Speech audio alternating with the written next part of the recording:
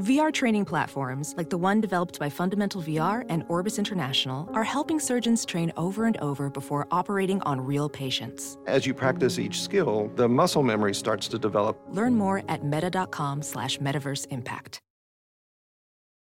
If you found $100 on the street, would you pick it up or keep walking? Of course you'd take the money. So why do you keep picking winners and not betting on them?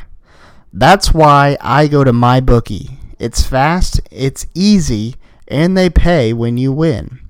Let's face it, where you're betting is just as important as who you're betting on. I wouldn't be telling you guys to bet with them if they weren't the best. Do the smart thing. If you're going to bet the football this season, bet with MyBookie. Did you know you could bet on games after kickoff? If by the second half it looks like your bet is going to lose, you can always just take the other side. If you're the kind of guy that likes to bet a little and win a lot, try a parlay. If all your picks come through, you'll multiply your winnings. And no matter how you bet, the NFL season is the best time of the year. Join now and MyBookie will double your first deposit. Use promo code CHAIR, that's CHAIR, to activate the offer. That's promo code CHAIR.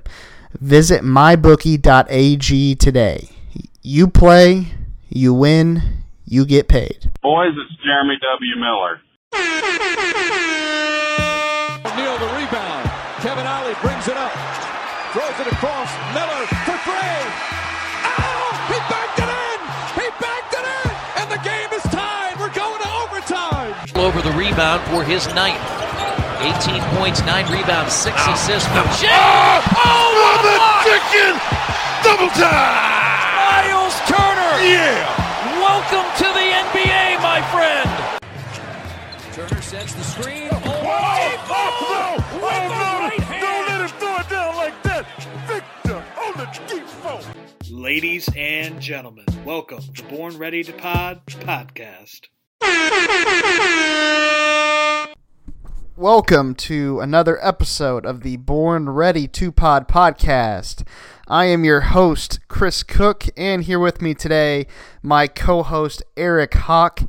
It's it's Thursday now, so we're over halfway through the week. Hawk, how has this week been for you so far? It's been good. I just bought a clothes steamer. Seems like my closet's just full of wrinkled stuff, so I decided to make an adult purchase, and I'm not going with the classic iron. I'm going with the steamer because I've heard all the rave about that. So I'll keep you guys updated. Yeah, you'll have to definitely keep me in the loop because I'm not an iron guy. Especially, I have to wear to work my fair amount of dress shirts. I don't like to iron though because I feel like it always leaves like a stain or something on the shirt, especially if it's a white T-shirt. So if you can give me good reviews on that steamer, I might have to invest in one myself. Yeah, for sure. I was just tired of looking at my closet at just wrinkled stuff, and I always just threw it in the dryer before, and sometimes in a time crunch, I feel like I'm just one day going to sit down and iron everything I got and just put it away, and then in 6 months do it all over again. Yeah, sounds like a plan to me. So, all right, today's special episode, it's part 2 of this 6-part series that we have. Before we dive into that, I do want to say I just found some interesting news. Pacers training camp, first off, Pacers Media Day next Friday. It starts September 27th, followed by the next day. The Pacers start training camp on that Saturday, September 28th.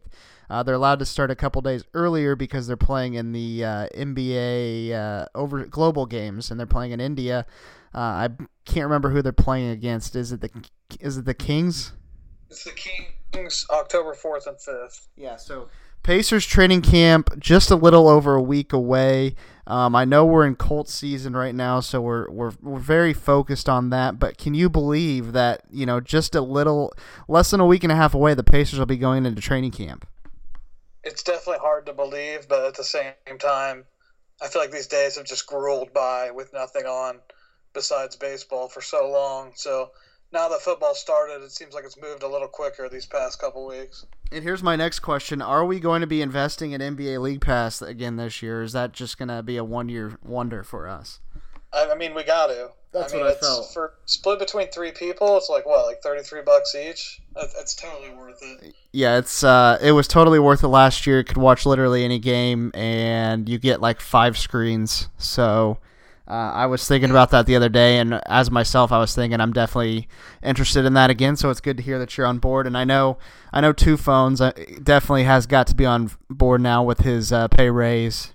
And obviously he can afford 2 phones. He can afford this. So. Yeah, for sure. All right, so today's division preview, we're going out to the West. Last week we did the Atlantic Division. We went through all 5 teams in the Atlantic Division in the East and ranked them. Today we're going to be doing the same exact thing. We got 5 teams here in the Northwest Division, so what we'd like to do is just alternate back and forth between the East and West. So next week we have scheduled the Central Division, so we'll have some more Pacers talk then. But I'll just go ahead and start it off just like we did last week with the Denver Nuggets. And you'll see a trend here. I've ranked these teams from where they finished last year in the division. So Denver Nuggets, they were first in the division last season. They finished last year with a record of 54-28. They were second place in the Western Conference. They ended up lasting 2 rounds in the playoffs. The first round, they defeated the San Antonio Spurs 4-3. The Spurs fought very whatever the word is. They gave them a good fight. 7 games against the Nuggets. They were the 7th seed. And then in the second round, they ended up losing to Portland in 7 games. So Portland and Denver, both when I saw that series last year, I was like, that's going to be very interesting that one of those teams is going to be in the Western Conference Finals. And then, of course, Portland won and ended up getting swept. Some notable additions for the Nuggets this year. All they really have is one. They traded for Jeremy Grant. Jeremy Grant was on the Oklahoma City Thunder. He was their starting power forward last season, but obviously with Paul George being a wuss and demanding a trade, Jeremy Grant, they were willing to part with him and his contract, so the Denver Nuggets ended up taking him on. Draft picks, they didn't have a first-round draft pick in this year's draft, but they did have 2 second-round picks. They ended up getting at the 44th pick Bol, which I know we had discussed the Pacers taking possibly at the 18th pick, and then he ended up falling like 30 picks or 30 picks or something like that. So that was crazy to me. And then also Vlatko Konkar. Once again, don't know the pronunciation on that, but he was selected 5 picks later at the 49th pick. Notable departing players for the Nuggets, Trey Lyles and Isaiah Thomas. Isaiah Thomas was injured for most of the year last year, and when he was eligible to play, he didn't get minutes. So really, Trey Lyles was their biggest loss. Coming up this season, their over-under is set at 51.5, which I think is very fair. Projected starters for the Nuggets this season looks very similar or exactly the same as last year. Jamal Murray at the point guard, Gary Harris at the shooting guard, Will Barton, Paul Millsap, and Nikola Jokic. So Jokic, obviously the centerpiece of the Nuggets. And then on their bench, they have Monte Morris, Malik Beasley. Both of them had pretty good seasons last year. Michael Porter Jr., they're hoping he can play this year. He was in his rookie year last season, but he didn't play. So this will be his Ben Simmons type of year. It's going to be his first year in the NBA. Technically, it's his second. So they're hoping he can play this year. And then also, as I just said, they have Jeremy Grant now. He'll be the backup 4, as well as Mason Plumlee.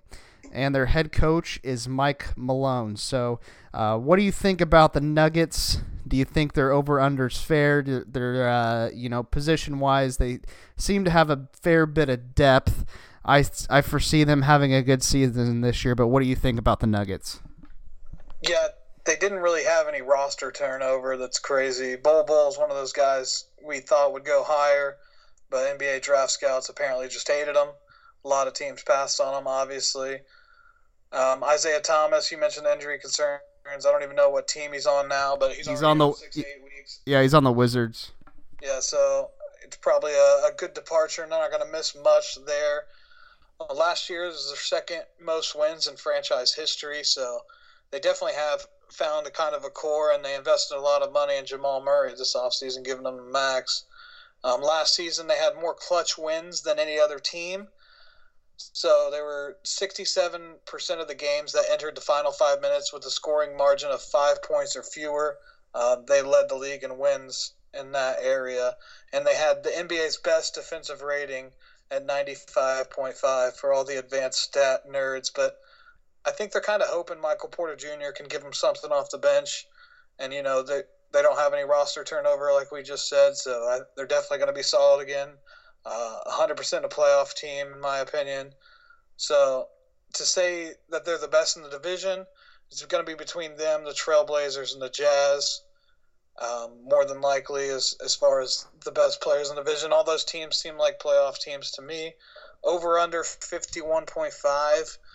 If I was a betting person, that's a tough line. That's one of the tougher lines I've seen, but just because of what they did last year, I would assume they get that same 54, 55 mark. So we'll see. We'll see with the Denver Nuggets, but I would say over. All right, yeah, I enjoy your advanced stats there.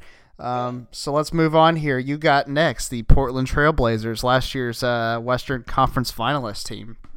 Yeah, last year they were 53-29, third in the Western Conference. They defeated Oklahoma City 4-1 with Damian Lillard hitting that dagger, Paul George claiming it was a bad shot, crying. Woo-hoo. Second round, they defeated Denver in 7 games, and then they obviously got swept to the Warriors. Pretty much overmatched. Almost any team in the West overmatched. It's still impressive that they got to the conference finals, in my opinion. Notable additions, Kent Bazemore, Hassan Whiteside, Paul Gasol, Mario Hezonja, Anthony Tolliver, and they drafted Nasir Little 25th out of North Carolina, a guy that a lot of people thought kind of fell a little bit. Some guys that left their team, notable Al-Farouq Amino, Seth Curry, Maurice Harkless, Enes Kanter, Jake Layman, Miles Leonard, Evan Turner. So they definitely completely revamped their bench, as you can see there, with a lot of those turnovers. Their over-under is 46.5. This is a team that won 53 games last year, so that's kind of low, but I think people are projecting their bench to not be as deep. The projected starters, Damian Lillard, C.J. McCollum, Kent Bazemore, Zach Collins, Hassan Whiteside. With the guys coming off the bench, Rodney Hood, Hezonja, Tolliver, Lebi Seri, and Yusuf Nurkic when he comes back from that injury, if at all. And they're head coached by Terry Stotts. Any thoughts on the Blazers this year? And if you'd like that over-under, what would you bet? I feel like every single year the Blazers are underrated and then they end up exceeding expectations. I mean, I would have never have had them in the conference finals last season just based on what their roster was. But Damian Lillard, he's got to be, if not, he's at least a top 15 player in the league. I could argue that he'd be at the low end of the top 10. Just looking at what they did, we mentioned with the Nuggets, no real roster turnover. Those guys are used to playing with one another. They had to move Zach Collins into the starting lineup, which I think is a good move for them. The Magic ended up overpaying for Aminu, so they had to let him walk. Whiteside is a project. You never know what you're going to get from him. You could easily get a double-double, but he does have a history of foul trouble and then kind of being a liability out there just when he's playing really, really crazy. And then at times the Heat would end up putting Bam Adebayo in there instead of him in clutch moments. So I'm interested to see what happens there. Nurkic, obviously you don't know when he's coming back, but I feel like he's a starter when he does come back, but he's going to have to be put in there gently. They can't just throw him out there and expect him to play right away. And then, obviously, the guy that we always point out, Rodney Hood, Jake's favorite guy. He thinks he's the second coming of Michael Jordan, so they got him there on the bench. So, according to him, this is probably an NBA Finals caliber team. But looking at the over-under, just because they always exceed expectations, I think they're going to finish lower in the standings this year, but I would probably say over for them at 46.5 just because Lillard's that good of a player. McCollum, I feel like, is underrated. They got one of the best backcourts in the NBA. And then also Tolliver, I think, was an underrated signing as well. The guy can stretch the floor on the bench. So I think they'll be decent, and I would probably hit the over on them this year. What about you? Yeah, I mean, if they get much more of that under, they're not making the playoffs. Because, I mean, the West is going to be top-heavy. Those 4 teams are going to be around 50 wins. So it's always interesting in the West, but I would say over as well. One note I wrote down, the new best backcourt duo in the NBA, according to Bleacher Report, is the Portland Trail Blazers, followed by Houston, and then I think the Jazz are up there as well. Do you agree with that? Do you think there's any doubt that they're the best backcourt now? And I would even say the Warriors are still fine. I mean, with the addition of D'Angelo, they definitely still have three-point shooting. Yeah, I would. I mean, they're the first. When you think of NBA backcourts, they're one of the first ones that comes to your mind. I mean, I'm trying to think of some off the top of my head. Obviously, you have Westbrook and Harden, but we don't know how that's going to work out. Mitchell and Conley. Yeah, so, and I mean, also, I don't think Oladipo and Brogdon are going to be as good of a backcourt, but I think they're going to be a formidable backcourt, especially on the defensive side of the ball. So, I would definitely, just based off the fact that I don't have all the teams in front of me right now and think of it, they're the first team that comes to my mind when I think of a backcourt, so that's why I would say I would probably agree with that. Yeah, in a league that's dominated on shooting, if you have the best backcourt duo in the NBA, I think the over's looking good there for me, all things considered. Healthy Klay Thompson and healthy Steph Curry, I would obviously probably give the edge to them, though. So. Yeah. All right, next up, Utah Jazz. Last year they were 50-32, third in the Western Conference. They lost in the first round to Houston, 1-4. Notable additions: Bojan Bogdanovic, Mike Conley, Ed Davis, Emmanuel Mudiay, and Jeff Green. With their draft picks, they took Jarrell Brantley, Justin Wright Foreman, Nigel Williams-Goss, and Mia Oni, all in the 50s, 50, 53, 55, and 58. Guys they had leaving notable, the most hated Indiana Pacer of all time, Ricky Rubio, Thabo Sefolosha, Jay Crowder, Derek Favors, Kyle Korver, Raul Neto, and Grayson Allen. Their over-under in Vegas is 53.5. Projected starters for them: Mike Conley, Donovan Mitchell, Bojan Bogdanovic, Joe Ingles, Rudy Gobert. Solid shooting group there with, obviously, the reigning Defensive Player of the Year. Very good starting five. Bench, they got Emmanuel Mudiay, Dante Exum, Royce O'Neal, Jeff Green, and Ed Davis. Their head coach is Quinn Snyder. So, any thoughts on the Jazz? Yeah, I mean, I like what they did this offseason, and speaking of Conley, I had read that there was an offer on the table. The Pacers were in play to get Conley, and it was going to be Aaron Holiday and a first-round draft pick or something like that, maybe a second, I don't really remember. And the Pacers owner, Herb Simon, had nixed the deal.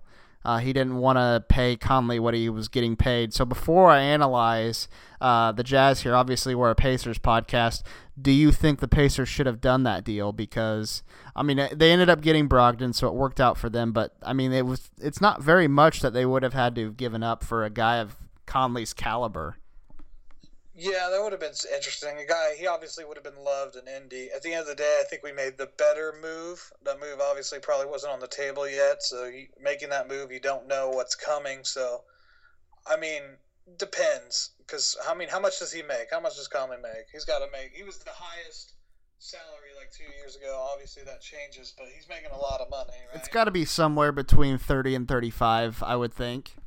Yeah, and we got Brogdon for around, 22, 24? Yeah, I think he's at 20 or 21 this season, and that's right around where he averages. He never makes more money than Oladipo, so he's right under that amount. Yeah, so at the end of the day, keeping Holiday, I think we're all still pretty high on Holiday, so I don't know. I like what we did, and in the moment, maybe just giving up a first round for Mike Conley and Aaron Holiday, still kind of a question mark, is the right move, but maybe we had this in the back of our minds the whole time, so I'm okay with what we did. Yeah. So speaking of the Jazz here are my thoughts. I really do like what they did this offseason.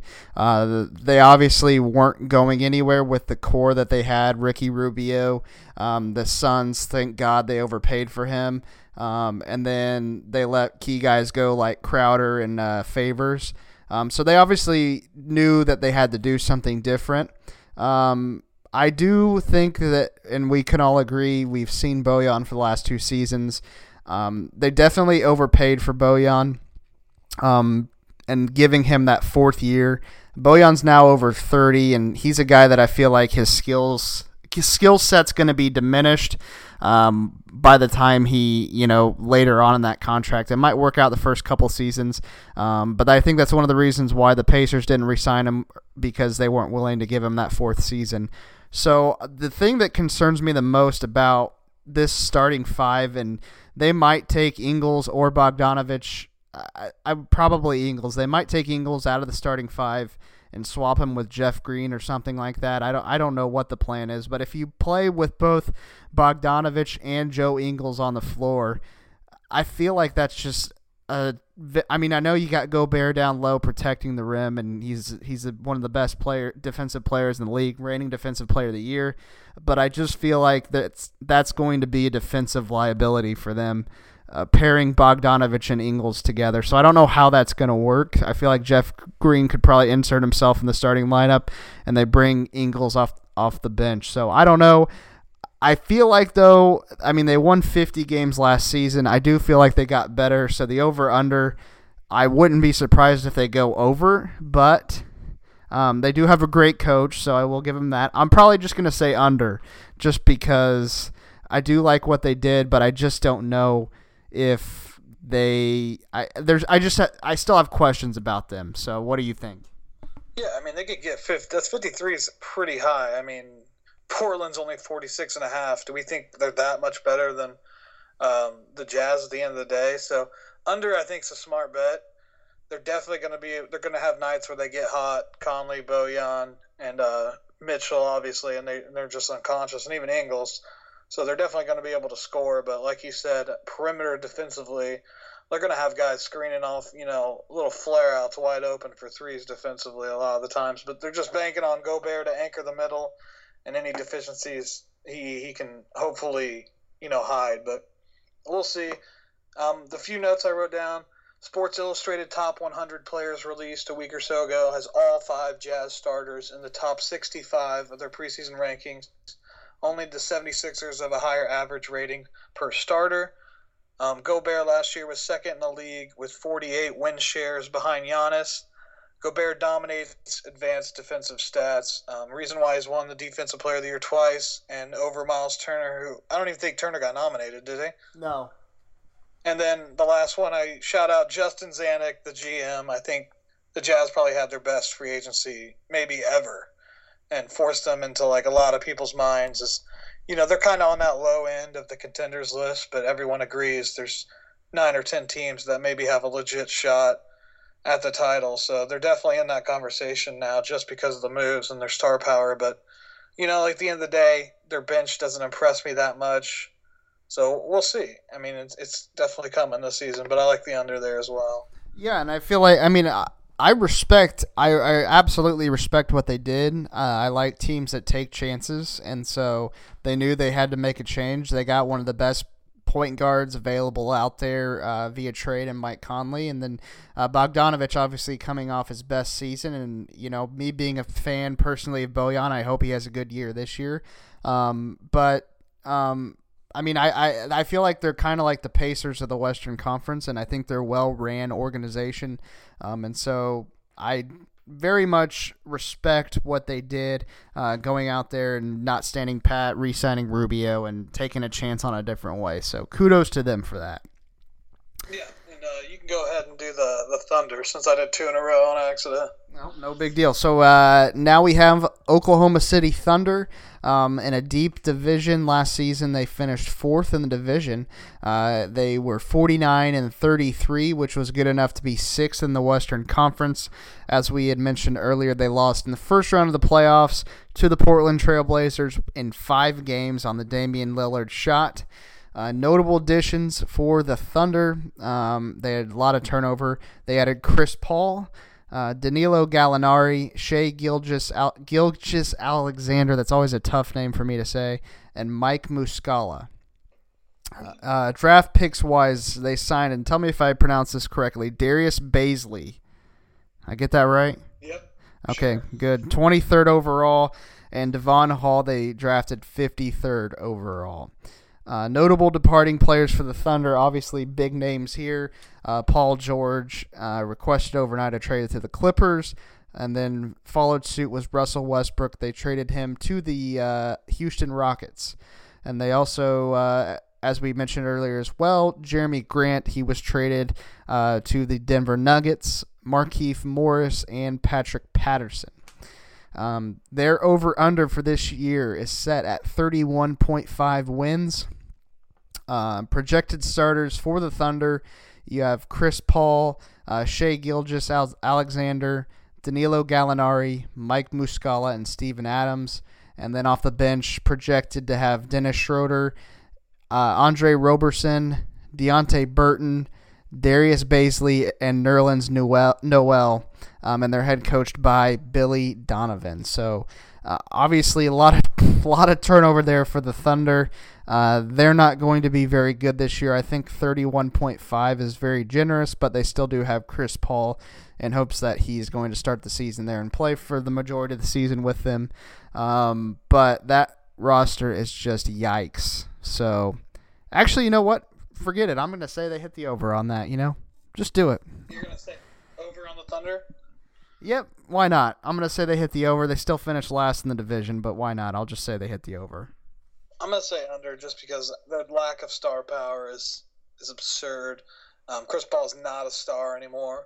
The closest thing they have is Steven Adams, and he's a really good player, but you're banking a lot on Gallinari to do a lot of your scoring from the perimeter. So I don't know. Over the last 3 seasons, the Thunder have been like the worst perimeter shooting team in the league, and that will surely be an area that Presti addresses during this rebuild. And he kind of just got hit with the rebuild. They have a lot of future draft picks, so their franchise isn't in a terrible spot necessarily, but not going to be a good season from the Thunder. Yeah, and I always realize I say Dennis Schroeder. I mean to say Dennis Schroeder. I say that because my buddy, his last name's Schroeder, so it always happens on accident, but not like it matters anyway. Anyways, can you imagine people are praising Sam Presti as this great GM, yada, yada, yada. Well, Sam Presti has traded James Harden in one of the worst deals of all time. They got practically nothing back. Of course, you could say Steven Adams, but whatever. That's still a terrible trade. They lost Kevin Durant. They traded Paul George, but they gave up 2 really great pieces, and then Paul George leaves, and they get a bunch of draft picks. And then they lose Russell Westbrook for Chris Paul. So, I mean, yeah, they have all these draft picks, but what good are they? I mean, they have the Clippers picks. Those are going to be late picks, and if you can't hit on first-round draft picks, who cares?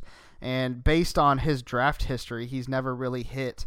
I mean, obviously, you have the 3 studs he had, but like since then, who is he drafted that's been great, Yeah, for sure. So it's one of the. I mean, he's definitely a decent GM in the way he moves things around and gets out of tricky situations, but not his best run as of late, and we'll see going forward. Yeah. All right, you want to finish off with the Timberwolves, or you want me to read it? Go ahead. All right, the Minnesota Timberwolves last season, they finished 36th and 46th, missing the playoffs, finishing at 11th in the Western Conference.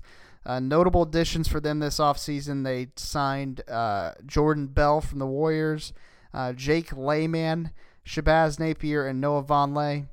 Draft picks, they had the 6th overall pick and selected Jarrett Culver from Texas Tech. And then at the 43rd overall pick, they selected Jalen Noel. Notable departing players for the Timberwolves. They lost Taj Gibson to the New York Knicks, Tyus Jones to the Timberwolves, Derrick Rose to the Pistons, Dario Saric, I think he got traded to the Suns, and then as well as Anthony Tolliver. He is now I believe a Portland Trailblazer, as we mentioned earlier. They're over-under this season, 35.5 wins. Projected starters coming in, Jeff Teague, Jarrett Culver, Andrew Wiggins, Robert Covington, and Karl Anthony Towns, followed by a bench of Shabazz Napier, Josh Okogie, Jake Layman, Noah Vonleh, Jordan Bell, and Gorgui Dieng. Their head coach is Ryan Saunders, who is the son of the late Flip Saunders, former head coach of the Minnesota Timberwolves. So I guess I'll give my thoughts on them real quick first. This team's bad. They're bad. I think Karl Anthony Towns is a great player. He obviously has a lot of talent. But he's not the type of star in this league that's going, especially in the Western Conference, that's going to lead you to the playoffs. And if he does, you're going to be a 7 or 8 seed and you're going to get swept. So Andrew Wiggins obviously hasn't panned out. He hasn't ended up being the guy that people were expecting him to be. I remember he was being touted as the next LeBron James. Of course, they give that prediction to lots of players, but Wiggins obviously hasn't worked out like he was supposed to, and he's making a lot of money now. That bench just does not do it for me. And compared to last season, I mean, they've obviously just gotten a lot worse in my eyes. So I'm hitting the under on the 35.5. My guess is some of them don't stay healthy. I don't watch college basketball as much, or really at all, like you guys do. But Jarrett Culver, what do you think about him? Do you think he's going to be a good player in this league? And then also, what do you think about the Timberwolves? I think Culver will be fine. With their projected starters, and it's just one of those teams that's going to be real annoying because I think Culver's a good defensive player, Covington's a good defensive player, the guys coming off the bench are good, so they're going to be annoying. They're not going to be the worst team in the league. They have a little bit of star power, so they're gonna sneak up on a couple teams. But I also like that under. Definitely not a playoff team, and if things just fall apart, I could see him selling at the deadline on one of these contracts.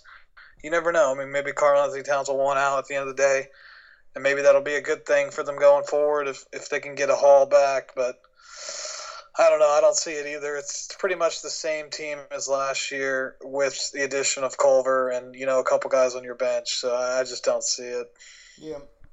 And then also, I'm going to interrupt this real quick before we get projected standings. Did you see last night Lance Stevenson dropped 31 points in his debut in China?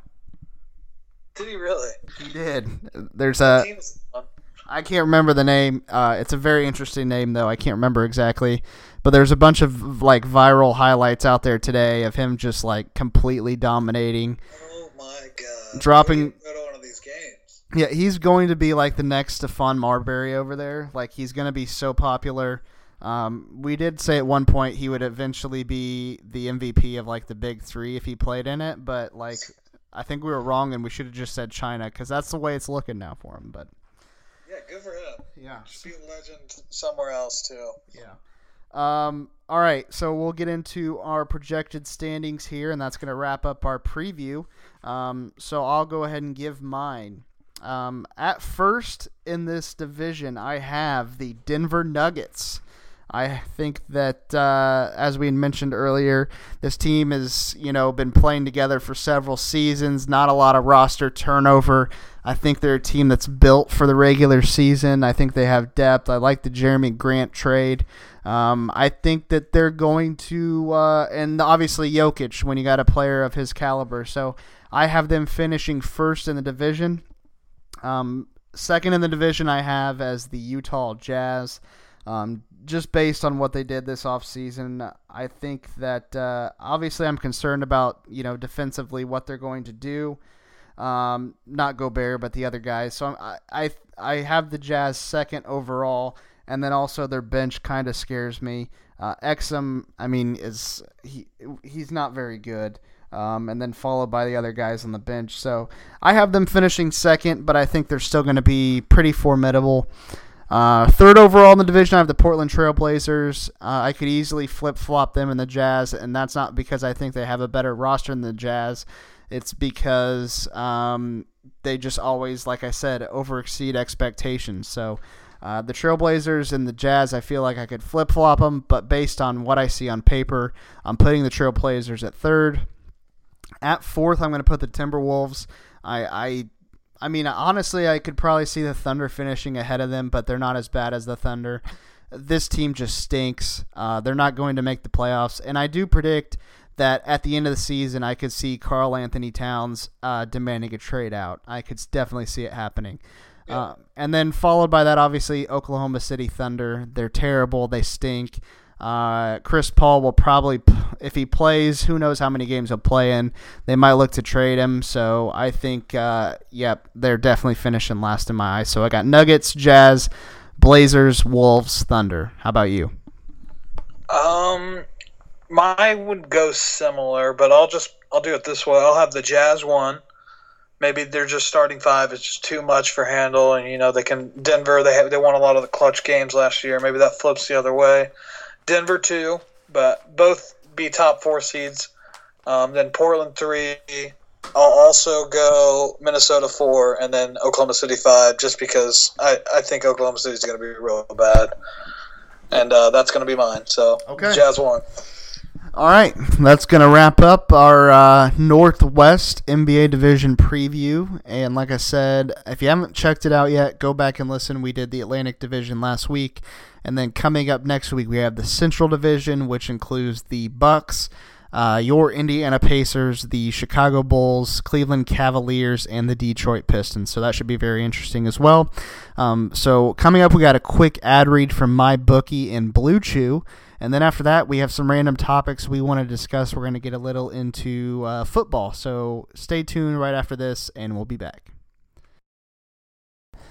Football is back. AB is in Oakland. Le'Veon's with the Jets. OBJ and Jarvis Landry have teamed up again in Cleveland. One thing that hasn't changed, though, where I'm placing my bets this season. MyBookie is the place to bet on football every weekend. MyBookie has better bonuses and more prop bets than any other sportsbook, period. This year, they're hosting the first online handicapping super contest. First place is guaranteed to win at least $100,000, and it only costs $100 to enter. All you got to do is pick 5 NFL games against the spread every week to climb the leaderboard and score your share of the huge cash prize pool. I would only recommend a service to our listeners that's been good to us. That's why MyBookie is always the right play. You bet, you win, they pay. MyBookie has live in-game betting on every NFL game. They've got the most rewarding player perks in the business, and for you fantasy guys out there, you can even bet the over-under on how many fantasy points a player will score in each game. Up to $1,000 first deposit bonus. Double your first deposit. Put in $100 and MyBookie will give you an extra $100 to gamble with. Use promo code CHAIR to activate the offer.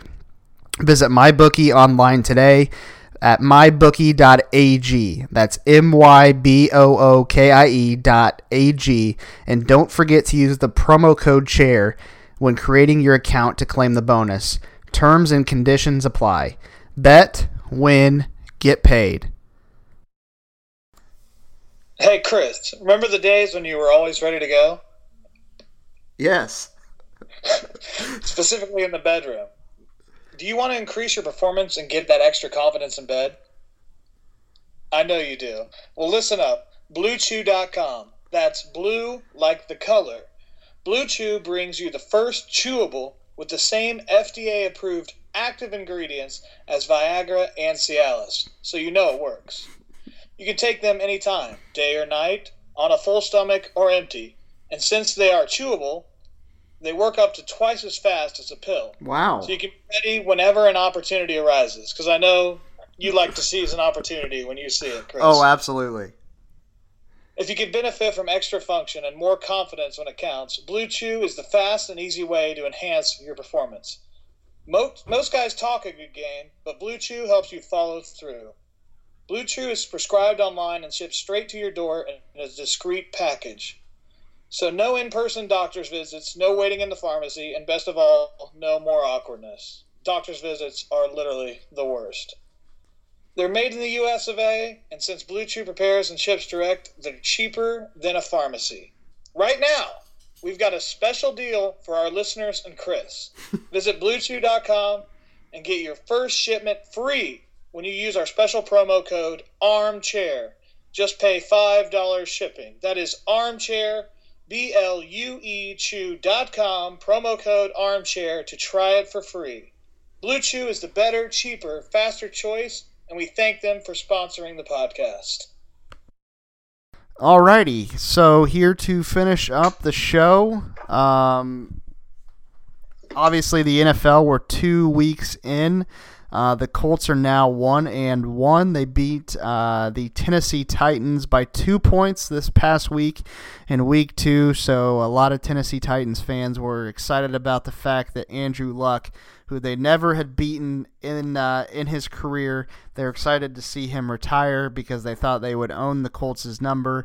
That didn't happen as the Colts edged them out by 2 points. But obviously the biggest storyline in the game, despite how well the Colts had played, was the special teams, which just has not impressed this season. Obviously, the biggest name on the special teams that has not impressed is the kicker, the greatest kicker of all time. We've heard it enough over the past couple of weeks. Adam Vinatieri, he botched 2 extra points in the game, and what could have ended up being the turning point for the Colts, because had the Titans marched down and actually had a good quarterback that wasn't named Marcus Mariota, he sucks. If they didn't have a guy like him running the show, they probably would have gotten enough yards to march down the field and kick a game-winning field goal and beat the Colts by 1. So as it's been said, Vinatieri had said after the game to reporters that they would hear from him on Monday, so a lot of people had expected Vinatieri to announce his retirement or the Colts to cut him. So as we've learned since then, the Colts have said they're standing behind their man. They're not going to cut him, and Vinatieri says he had never had any plans of retiring. He just needed a couple of days to think about what he wanted to say rather than talk to reporters after the game. So you've gotten as frustrated with Vinatieri as I have, and PSA to people, you can complain about a guy and still like him. Like, we like Adam Vinatieri. We aren't rooting against him. Nobody is rooting against Adam Vinatieri to miss field goals so they can cut him. If I had to pick a kicker that I wanted to succeed, I wish he could kick to age 70 and be good. I mean, kickers are hard to come by, and if you looked at the list of guys they brought in this week, just my God, they're terrible. But you have got to make extra points in this league. So I'll go ahead and defer to you. Give me your thoughts on Vinatieri, and then we can just kind of go back and forth on the entire situation. Yeah, I mean, as far as just kickers in general, Vinatieri's the only one with a leash this long. And that speaks of his career, and that also speaks of, like, the management. You know, Reich 100% keeps saying, he's my guy, I'm never worried about him. And Ballard, you know, he kind of turned the table and brought in these guys. You just mentioned Cole Headland, a guy we had in the preseason as kind of a guy just to see what he had. Cody Parkey, Greg Joseph, Young Hoku, Elliott Fry, Chase McLaughlin. So none of these names are sexy by any means. So I've been very critical of Vinatieri. Like you said, I don't want him to be bad. Like, that would be contrary to – but like everyone knows at this point, he was 17th in the league in kicking last year. We talked about this last week. At this point, he's over the hill, and we just got to face it. And I think Ballard made the right move, because if you kind of have this situation where the coach is saying one thing and the GM's seeing the writing on the wall, like, all right, we need at least be ready for the worst. And to me, you should have been ready for the worst a week ago, but it took him a later week. We got the win regardless of the kicking. So whatever, you win, you move on, you survive, you advance, whatever shitty analogy you want to throw at me, that's fine. But you don't win in the NFL with, you know, consistently missing all these extra points, mixing field goals. So at a point, we all got to be like, hey, we liked Vinatieri. He's obviously very important to the locker room. Everyone keeps saying that, but it hasn't shown on the field. There's got to be a move made. There's got to be. Yeah. I mean, if he hits a game winner next week, perfect, fine, keep going. I 100% guarantee that the stadium's going to be closed. Vinatieri does not want any, you know, outside factors. Neither does Irsay. So if I had to guess, that roof will be closed, and we'll see what he's got. And it's going to be interesting. If he misses at Lucas Oil, will the boo birds come out? If he misses the 50-yarder, do you think anybody boos? It won't be as high with a 50-yarder. If he mixes an extra point, I feel like there's going to be 3/4 of the crowd booing. 50-yard field goal, probably like half.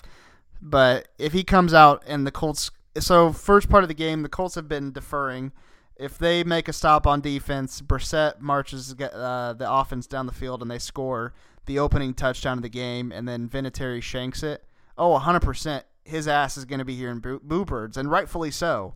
You can't miss that many extra points in 3 weeks and expect not to be booed. I don't care who you are kicking. Like, you deserve to be booed. And the people that come out and say that, oh man, you shouldn't boo him, yada yada yada, like they're the same people that say you shouldn't boo Paul George when he comes back to the league, like he done shit for the organization.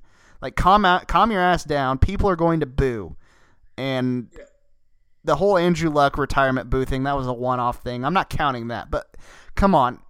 Like, imagine if Vinatieri was kicking in Philadelphia, New York City, his ass would be getting lit up. So New York's a different. If you win Super Bowls in New York, apparently everyone's sympathetic when you get cut, like Eli. So I think New York's the softer we give them credit for. Yeah, maybe that's the case, but then also imagine, like, what do you think the Colts would have done had the Titans came back and made a field goal? I think at that point, I mean, fans would obviously be a lot more furious had the Colts lost that game. So do you think there was a higher chance of them cutting Vinatieri at that point? Or do you think the win definitely negated, that? I mean, I feel like the win saved his ass. Yeah, the win definitely probably saved his ass, but at the same time, I mean, how many kicks does it take just in general?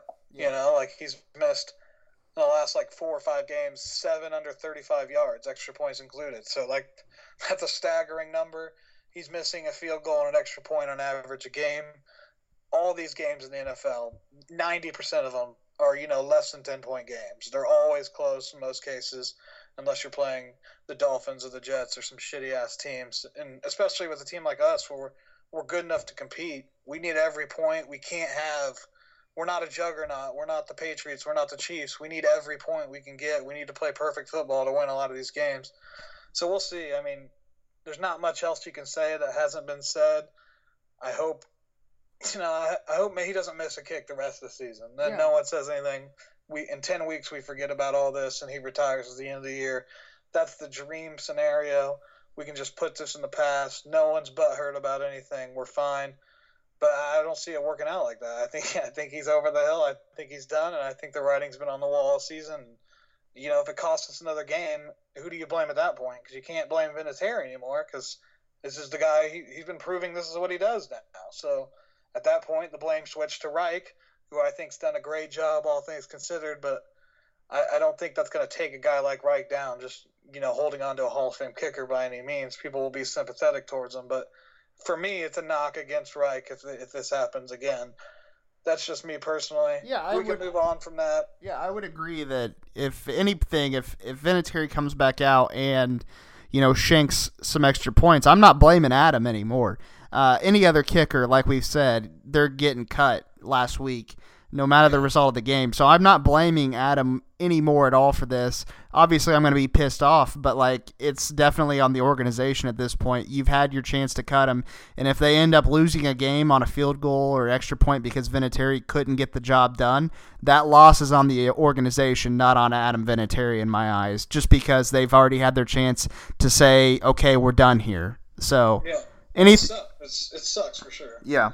Anyways, enough about that point right there. The other thing I wanted to bring up is, especially on Twitter, I see a lot of discussion back and forth. I feel like they're expecting Jacoby Brissett to be, let's first off say, before I get on to this point, that the Indianapolis Colts have been blessed going from Peyton Manning to a guy like Andrew Luck. So I feel like a lot of fans are expecting Brissett to be the guy that, an Andrew Luck type player, when that's not what he is. He's not going to ever be that type of elite talent. Hardly any guy in the NFL is, but he's a serviceable quarterback who I just feel like they haven't really let him. I mean, he doesn't turn the ball over much. He hasn't really taken many chances thus far in 2 games. But once I feel like they open up the playbook for him more, I think he's going to shine a lot more. And he's also he's thrown 5 touchdown passes, so it's not like he's done anything, I mean, yards-wise, he hasn't probably thrown what you've wanted him to, but the running game has been so great so far. Why wouldn't you keep running the ball? So I feel like I just see a lot of people. My question to you is, do you think people need to calm down about thinking Brissett sucks or that he's not the guy when you can't have these expectations that he's some type of elite guy? Yeah, I'm glad you took it there because I wanted to talk Brissett too. I watched the first half with my dad at his house, and I noticed some things. He didn't look as comfortable in the pocket maybe, but he just made some unbelievable escapes from the pocket. He's definitely a guy that, he's willing, lay his body out there, and the way he was escaping from the pocket was insane.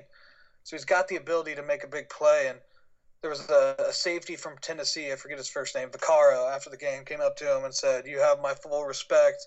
I've never seen a guy, maneuver through the pocket like that under such intense pressure." So, impressed an opposing defense. And, the fumble, I don't even remember the fumble. It was on a sack, I think, so that's tough. And then the interception that he threw was just a little short to the outside, but he's made so many good throws. In the red zone, that throw to Campbell was a perfect touch pass. That throw the back shoulder to T.Y., perfect, play. And even with Andrew Luck, we're 1-1 right now. You take it. I mean, The Chargers on the road, we never win there, all things considered. We should have won the game. So, I mean, I think we're fine going forward. Tennessee, I think, is an underrated defense. I mean, they got guys across the board. That's the kind of team that they run, is just a stout D that's going to – and we ran the ball pretty well against them. I mean, Wilkins obviously had that big run. So I think all things considered, you got to keep the run game moving. We've been doing a good job of that, and that opens up, make things easier for Brissett. And he's fine. The criticism's stupid. He's had one interception in his last, 200 passes? It was just a bad pass. And the fumble's going to happen. I mean, you can't tell me Andrew Luck never lost a fumble, for Christ's sake. So I haven't seen anything – you have a guy like Trevor Siemian come in, and he can't even move the ball. Yeah.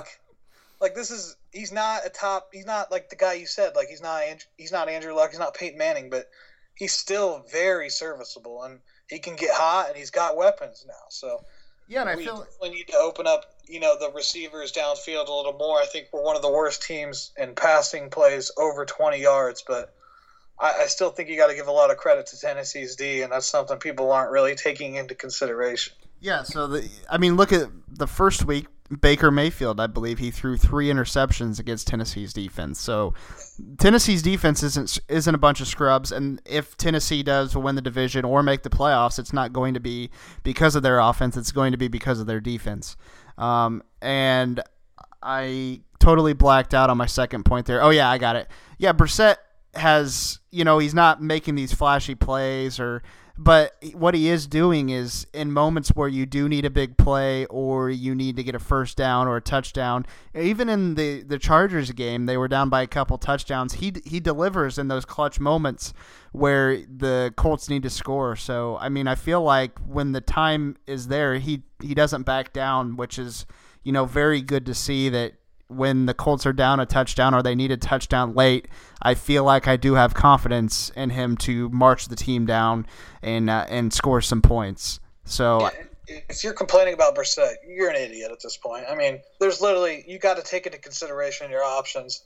There's no better option at this moment. He's been fine. I still think we're going to be around 500, slightly above maybe, because I think we've played up to expectations a little bit. I mean, obviously, our D against that Chargers game looked pretty bad in the first half. But other than that, the defense has been solid, in my opinion. And I don't know. A lot comes down to Darius Leonard and concussion protocol this weekend and Desir. If they're going to be able to go, you're going to be asking a rookie and Quincy Wilson to stop Julio Jones with no Darius Leonard over the middle stopping anything. So it's going to – if those two aren't playing, I don't know if we can win this week. But luckily it's at home, and it's going to be a big game. Yeah, and I think I saw Desir and Jabal Sheard were, I don't know, they were out at practice today. So that's good. Last year there was 8 guys on the Colts that were in concussion protocol. This is a Kevin Bowen stat. 8 guys in concussion protocol, and on Wednesday, if they didn't practice, only 2 of them played on Sunday. So it's a pretty low percentage, and I don't think Leonard practiced today. So I don't know. I'd say he's a guy that's going to want to play more than anybody will tell him. So if I had to guess, it's 50-50 on Leonard. Yeah. And then speaking of, do you have any more Colts points? That's all I got. Okay. I do want to make another football point here. How annoying is it that, I mean, we've seen a lot of quarterbacks go down here to start the season. Drew Brees, Roethlisberger, and then now Cam Newton has his issues. Yeah. And so, actually, funny story, a guy in our fantasy league had Ben Roethlisberger and Eli Manning this week in a 2-quarterback league. And so I completely just trade-wise, he gave me Sammy Watkins for Joe Flacco today. That's where he's at right now. Anyways, you're really gonna see that trade in a 2-quarterback league. Yeah, I saw that and I shit my pants and I said, okay, first thing this morning, I'm like, I had no questions asked. See you later, Joe. Anyways, my question is leading up to, we've seen all the quarterbacks getting hurt or having to go to these second or third string quarterbacks, and every time I see these people still talking, we're 2 or 3 years out, about Colin Kaepernick and that he needs to be signed to a team, and it's complete bullshit that these other guys are getting signed to these teams. So do you get as annoyed as I do when I just see these reports that people still say, I mean, I'm not saying he's not talented enough to be on a roster, but you also have to put into consideration the type of media coverage. People don't think about that. Like, it's going to be a complete media circus if you sign him.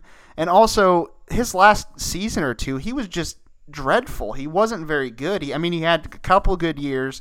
The year he led the 49ers to the Super Bowl, and the year after, I know he was pretty good. But since then, what has he done? And I just get annoyed every single time that people suggest that he absolutely has to be on one of these teams. So what do you think? Yeah, I think people are just stupid in general for most things. But is he working out? Is he trying? I mean, he could just be over and then himself. You also have to put into consideration, maybe he has gotten an offer, but he doesn't, money-wise, it doesn't work out for him. Maybe he is expecting a contract that is nowhere near the type of offer that he wants. And I feel like if he really wanted to be in the league, he would take a minimum deal and then go from there. I mean, I know we have some shitty-ass quarterbacks in the league now, and, I mean, look at the Jets situation, but, I mean, the guy hasn't played in 2 seasons. I mean, it's just tough. I'm just sick of hearing about it. I feel like, 10 years from now, we're going to have a quarterback injury, and someone's going to say Kaepernick's available. He's going to be 50, so I don't know. Anyways. Yeah. Anything else around the league that interests you? No, not really. I mean, fantasy-wise, like I said, I was pretty happy with my trade. I'm pretty happy with my roster here. But I think, from the actual NFL perspective, I feel like in the AFC, obviously going to come down. It's unexpected other than the Steelers. Yeah. So I feel like it's the Patriots and the Chiefs to lose.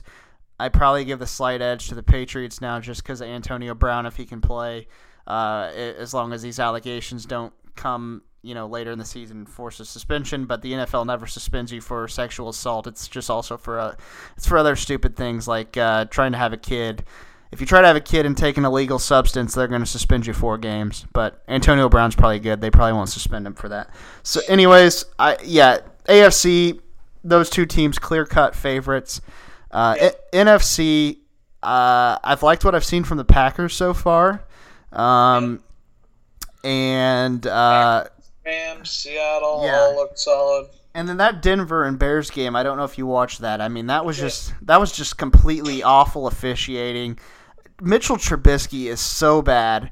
The fact that they could have had real bad. Yeah, the fact that they could have had Deshaun Watson or Patrick Mahomes, and instead took him there at that pick.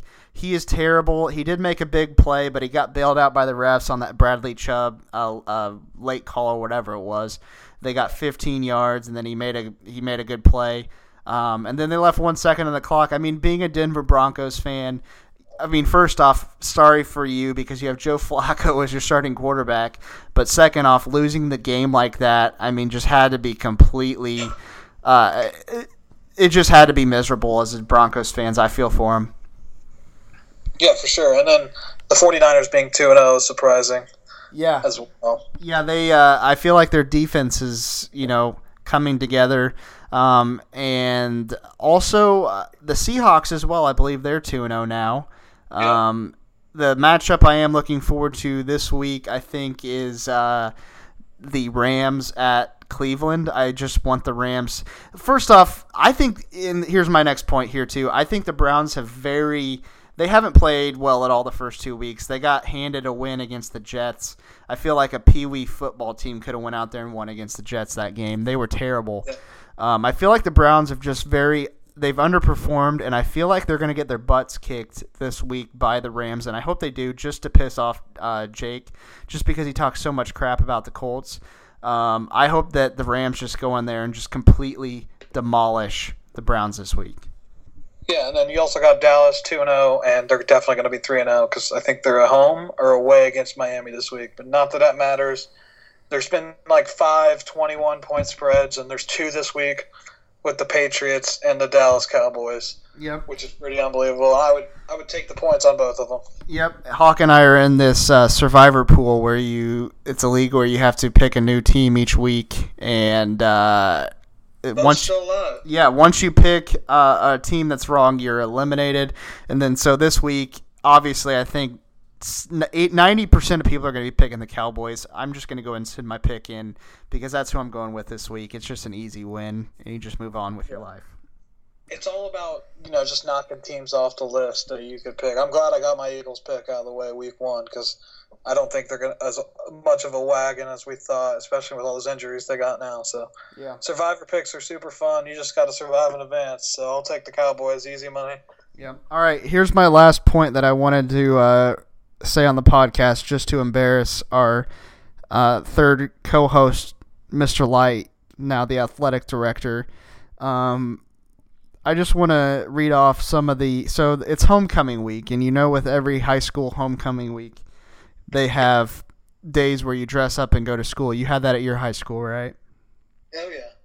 So I'm going to read these off to you, and you tell me if you know what any of this means that he came up with. He says he didn't come up with it, but I don't believe him. So Monday was VCO Girl Day, where you wear oversized T-shirts or sweatshirt with Nike shorts, has Vans, Crocs, Birks, and wears a shell necklace. Also wears tube tops and jean shorts. Always has a hydro flask. Can't leave home without a scrunchie or a favorite car, which is a Jeep. What the hell? What the hell is that? So what do the guys do? They just... I heard that the guys had dressed up just like that. So they wore their crop tops. And what does that acronym stand for? I don't know. I probably should have Googled it, but I just thought it was so interesting that someone would come up with that much detail with the outfit and then hydro flask and a scrunchie and a Jeep. Yeah, I don't know. I don't like it. So, yeah, first day there. And then everything else is, they have color war, which, was a normal day. Each class wore a different color. They have Dress Like a Twin Day. Area 51 Day, which, whatever, that's in style right now. The raid is canceled, but still, it's a thing. The other one I wanted to read was E-Boy and E-Girl Day, which I thought was the most strange. Which was today. We're recording this on a Wednesday. Podcast comes out on Thursday, but this was today on Wednesday. An E-Boy has black painted nails, skates, wears black clothes and chains and beanies, and they sometimes have their hair parted down the middle, and they're usually really pale. They got striped long sleeves or checkered sweaters under their T-shirts. They listen to music you probably have never heard of, a.k.a. Lil Peep. They complain about not having a goth girlfriend and seem to only exist on the internet. So, and then here's the e-girl. An e-girl is a species of emo, usually found on TikTok, but commonly spends time on Tumblr. Can be found wearing pink eyeshadow with a large wing, little hearts under the eyes, and a blushed nose. Normally wearing some type of shirt from Urban Outfitters over a long sleeve striped shirt. So I don't know what the hell I just read, but pretty much what it comes from for me is our older generations, when we're old and we're getting taken care of by these younger people, we're just doomed. I mean, yeah, this is the first thing I've kind of seen and been like, holy shit, I'm old. Like, I don't know what any of this is. I would be so lost. I'd probably just show up in a t-shirt every day. Yeah, I don't know. Like, there's just so much detail, and I remember, when we were in school, it was just like Twin Day or just something stupid like Color Day, because people just weren't that smart. They just said, wear a red shirt, and that was easy enough. And then now we have these days where, I mean, there's like 8 you got a checklist of like 10 things you got to go home and you got to get, and it just made no sense to me. And the athletic director counterpart of the podcast here, I think you should be very embarrassed about letting these kids do this type of thing. So, hot take Wednesday. Yeah. All right. So that's all I got. You got anything else? No, that concludes my thoughts. All right. Well, that's going to wrap up episode 60 of the Born Ready to Pod podcast. Like I said, next week we will be back with the Central Division preview, and when you hear from us again, it'll be just a couple days away from Pacers training camp. So have a great rest of the week, and we'll see you guys later. See ya.